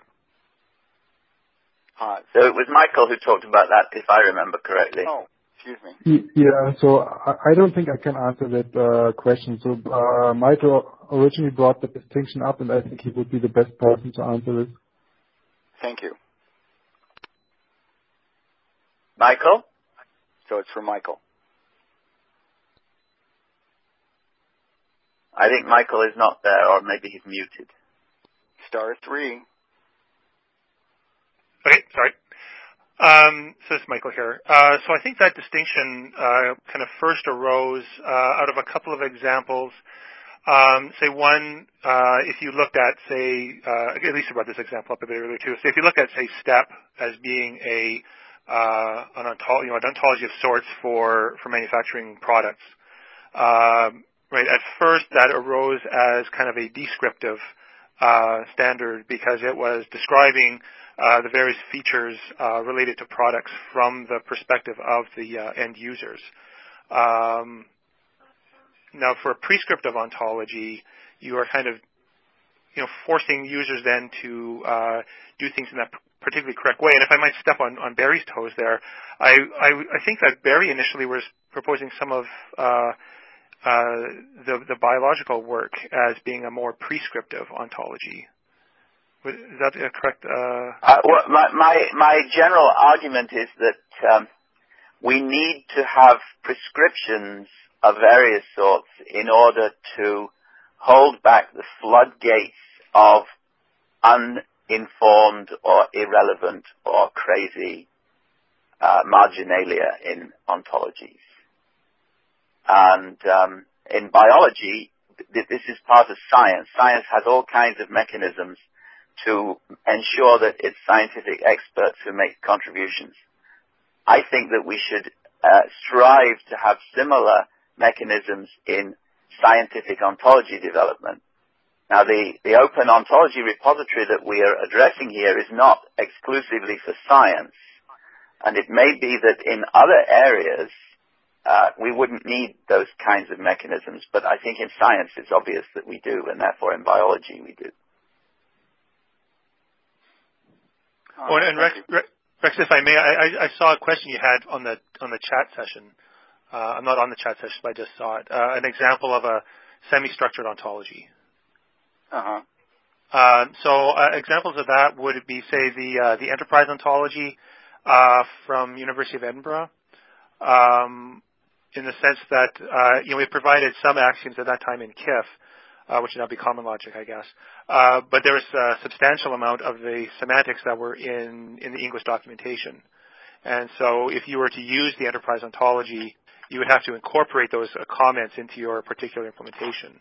Or another example would be, say, so some of this is kind of relative because, say, for example, OWL-S, the OWL service ontology for semantic web services, provides some axioms in OWL, right? So it provides the basic categorizations of, say, the different kinds of processes in a web service. But again, a lot of the semantics for those different categories of processes are in English. And so if you wanted to correctly implement OWL-S, you would not be able to use just the OWL axioms. You would also have to incorporate the English documentation, the informal side of things, in order to be able to correct implementation of that ontology. So that was kind of what the idea was for the semi-structured. Yeah, thank you. That's very helpful. There's Anne's question follows up on that. You might want to read it. It's on the chat session, or would you like me to read it? Why don't you read it for those who are not on the chat? Okay. She says, my question to Michael regarding structure. I'm thinking in particular of the HL7B3 RIM. The reference information model is used as a theory of what there is, in parentheses, a semi-formal upper ontology to both describe and prescribe the kinds of things that can be said in a largest family of derivative standards. The RIM has internal structure, and the related set of standards has structure that could be expressed, e.g. using step concepts.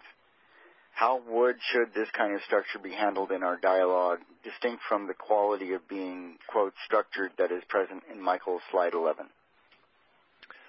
That's a good question. I mean, one thing I wanted to kind of avoid in any of that discussion that I made is none of those dimensions should be interpreted in any way as some indication of a value judgment. I mean, it's not that the more formal is the better. It's not that the more logical is the better. That's not what we're after in any of those kinds of characteristics.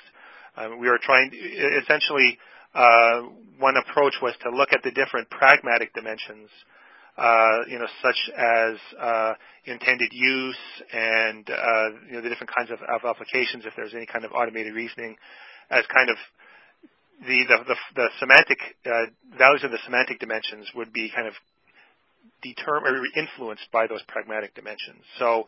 Again, formal is not necessarily better than semi-formal because the ontology is used for its particular application. And in many cases, a semi-formal ontology will be a better ontology to use for a particular problem. Now, that aside, the question does seem to combine a little bit the prescriptive versus descriptive kind of dimension. I see the descriptive as what she's saying as a theory of what there is. And so I see some of that as being addressed in that way. I mean, the notion, to some extent, like the notion of structure, whether it's structured or semi-structured or unstructured, is again really meant to identify what other kinds of either software mechanisms or whatever have to be brought to bear in applications of that ontology. So is that actually also represented in an ontology, or is this additional information that has to be captured? So in terms of the repository, the discussions we heard earlier from like Natasha and Peter would be, documentation was one important kind of bit of a piece of metadata. And you can have free-flowing documentation, or you can have, in some cases, where this would come up. Maybe I can butt in a little bit here. I think that one of the issues that we have not addressed, as far as I know, in our discussions of metadata for the OOR, is who might conceivably be going to police the process of ensuring that the metadata is recorded and recorded correctly. And I think this is an interesting issue, even though the OOR, as we conceive it, is presumably an intellectual exercise. We're not actually going to build it in Gaithersburg at the end of April. We're going to discuss strategies and problems, but this is an interesting problem. And it connects to the topic that we're discussing now, because if we have a rather loose and open set of constraints, then the policing costs will be very low or relatively low. If we let any kind of metadata be included, then we don't need to police it at all.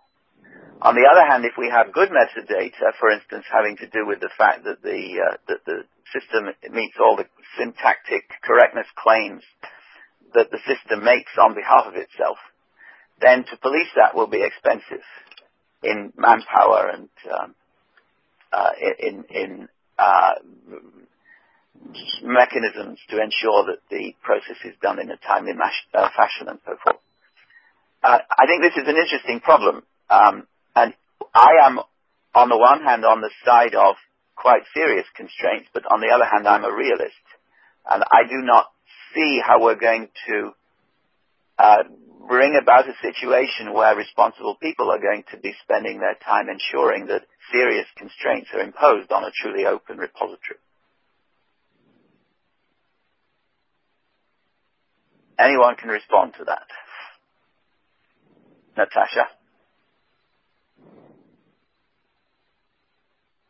Okay, I will. So let me just double check that. So are you talking about the metadata itself, the metadata describing the ontologies, or about the ontology of ontologies? The OOR is going to be a repository of ontologies, which includes metadata associated with ontology. And this panel, as I understand it, is about what that metadata should look like. And we've heard various proposals which overlap considerably. I am just raising now an issue which each of those proposals addresses in a different way, namely, how will we impose the requirement to have the metadata included in ontologies which are deposited in the repository, and how will we ensure that they are applied correctly? Thank you for clarification. So there is some, OMV, for example, has some metadata, some properties there that are required. So, if there any software for the repository, say the buyer portal, essentially if you're submitting the ontology, you cannot press the next button until you fill in, the author and the URL or and we can decide what that pertinent information is that is required. I don't think there's any way to find out that people are telling the truth. We just don't have that. I don't think there's any way to do that, except that then we have users. And I think the policing part, and I know, Barry, that's where we take there are different opinions, and you and I differ in opinion, and we'll just have to see how it works out.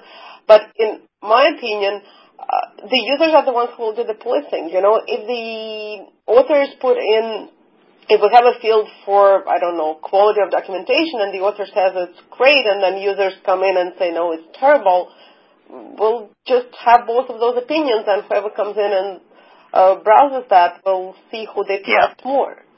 I don't think there are any resources to do the policing, and quite frankly, I'm not even sure how you can always do that and ensure that the metadata is correct. If it's someone told you don't know, coming from people you don't know, how do you find out that they're not lying? But I think that's what the users are for. I think that's an interesting proposal. I don't want to keep talking, so does anyone else want to go on? We had just now someone from the 650 area code who had his or her hand up, but I don't see it anymore. Person from the 650 area code, do you still want to ask a question or make a remark? Hi, Peter. This is Mala here. Okay, go ahead. Yeah. So I had actually posed this question to Natasha, and she replied back, and I still have a lingering question on the mappings. In the bioportal, what sort of expressivity is there for the mappings, and how are they stored? And that was slide 5. Okay, so I'll recap the question in the chat, which was Mala asked me if mappings themselves are metadata, and yes, we think of them as metadata with all the same issues as which version of an ontology they apply to, how do we get community contributions, and so on. So we will, on the internal list, we actually have a white paper that describes all of that. We'll probably be publishing it shortly. So the expressivity level right now is very primitive, and it's actually even more primitive in the user interface than it is in the background. So in the user interface, if you go to the alpha.biontology.org, I think it's the link on the second of my slides, the alpha link. So what you can do there is define a one-to-one mapping. In the user interface, you cannot actually specify their relationship, so we assume it's similarity mapping, and you can put comments in. That's really the very simple model that we have right now. In the background, if you're actually submitting the mapping, we are storing the type of the mapping relationship that you have. And of course, we're also storing who created the mapping and date and that type of metadata. That's in there as well. And that's presented in the UI. And that's about it for now. So the metadata on so know that mappings are metadata on ontologies. We're also talking about metadata on the mappings, like who created them, but also in which context, in which application context, by which tool. Because in BioPortal, we're allowing you to upload bulk mappings, say that you created in some other tool outside of BioPortal, as well as create single one-to-one mappings directly in the BioPortal user interface. So all of that is metadata, and it probably will end up being quite extensive. But we'll represent that as, probably as an extension to OMV. We haven't quite figured it out. And you can then download it as a set of RDF if you want it. Does this make sense? Does that answer your question? Yeah, thanks. Yeah, but still the repertoire for the types of relationships in the mappings, the content, the semantic content is still emerging. Is that? That's correct. That's right. Okay. All right. Thanks. Peter, this is Michael again. Is the chat session going to be archived after this session? Yes. It will be captured and pasted over to the session page. Okay. So if for any questions that are posted on that chat session that are addressed to me, if we don't cover in the next 10 minutes or so, because we have a hard stop at 4, I'll make sure that it gets raised in the mailing list. I'll respond to any message to me in the mailing list if we don't have time today. Fantastic. Okay, we have Good. 4 hands. So there is somebody called S who has requested to speak.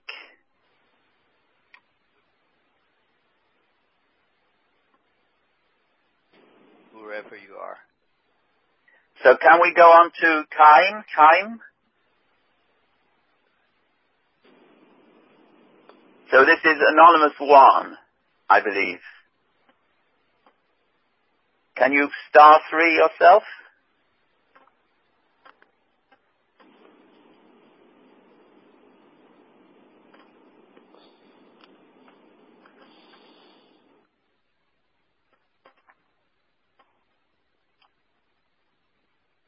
Now, while we're waiting, I think it would be a good idea now to remind people that there is a reservation process which you need to engage in, a registration process if you want to attend the face-to-face meeting in Gaithersburg.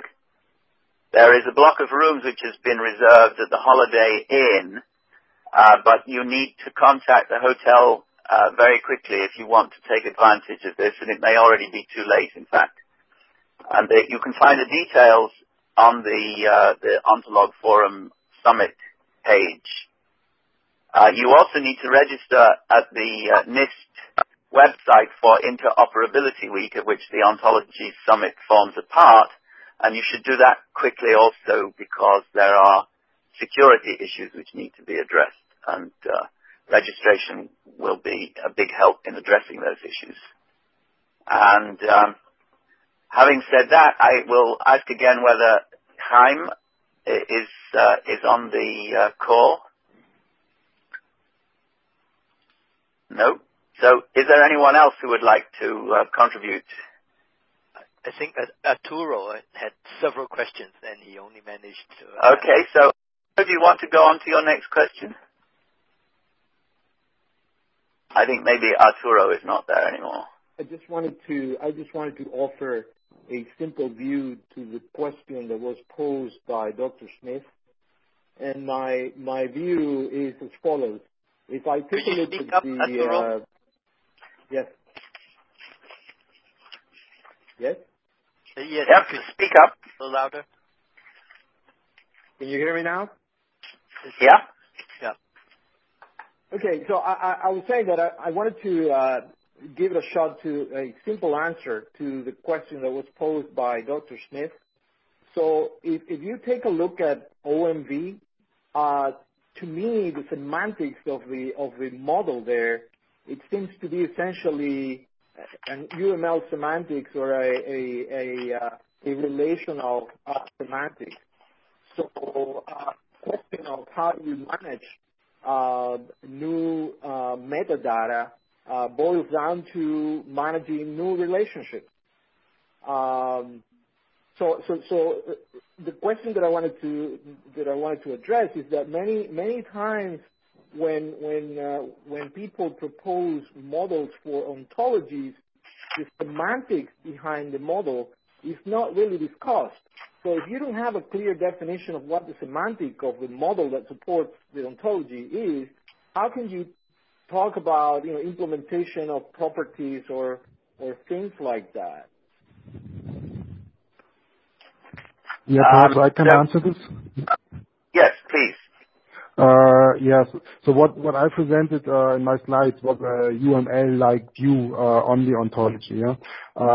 But I also mentioned that the ontology itself is formalized in OOR, yeah? So in the description logic, and it is fairly richly axiomatized. Yeah?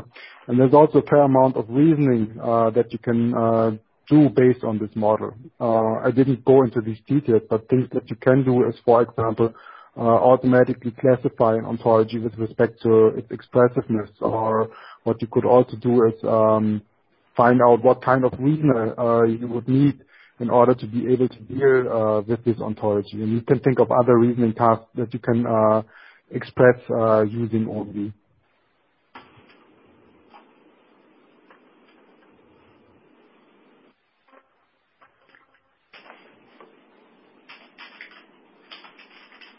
I will just point out, in order to close a thread in what I was saying earlier, that the NEON project has a strategy to do the policing, as does the bioportal.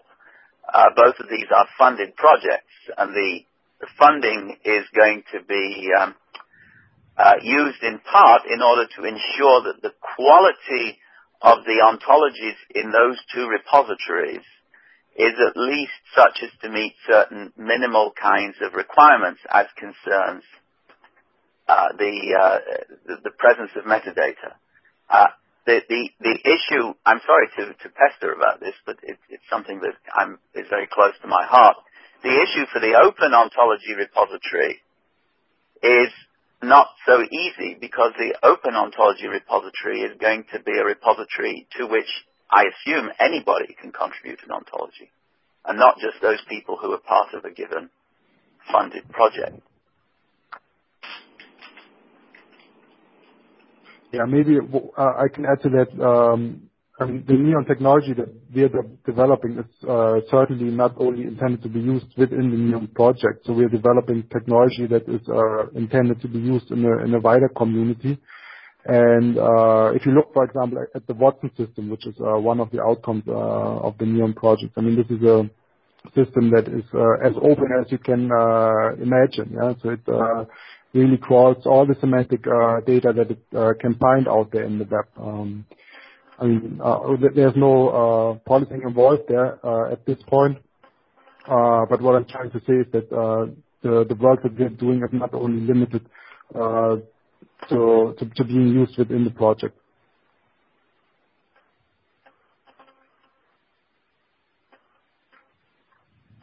Good. So is there anyone else who wants to have the final word? I believe Hein since typed out his remark. Shall I read it? Yes, please. So it says, just a short remark. We need to differentiate between the topic ontology of ontologies and metadata issues related to the field of ontology study. Yes. So Michael will confirm that I predicted that this question would arise. Okay. It's a purely conventional decision of the Ontolog Forum organization content team that the phrase ontology of ontologies should be used primarily to signify what kind of metadata should be enclosed or included with ontologies which are to be part of the ontology repository. I believe that that question is closely connected with the more general question of ontology of ontologies, since, of course, in order to know whether an ontology should be part of the ontology repository, you need to know whether it is an ontology rather than some other artifact. And that means that you need to think very hard about what an ontology is, and then you're doing the ontology of ontologies. Yeah, this is Michael. I would agree with that. And I would just kind of also say that I think I look at the ontology metadata as being the concrete steps towards this other notion of ontologies, which I view as, again, very ambitious and perhaps not quite fully achievable, whereas I see specification of ontology metadata as something which we can do. And we can do incrementally and empirically and try different strategies. Exactly. That sounds like a good note to end on. So, unless there is a strong objection, I think I'm going to declare this meeting a success. And Peter, do you want to have the final word? No, you go ahead. Okay then. Thank you to Peter for his incomparable services in making these things possible, and thank you to all the participants and speakers for an interesting and, I think, contentful panel. And I declare the meeting closed. Thank you. Bye-bye. Bye-bye.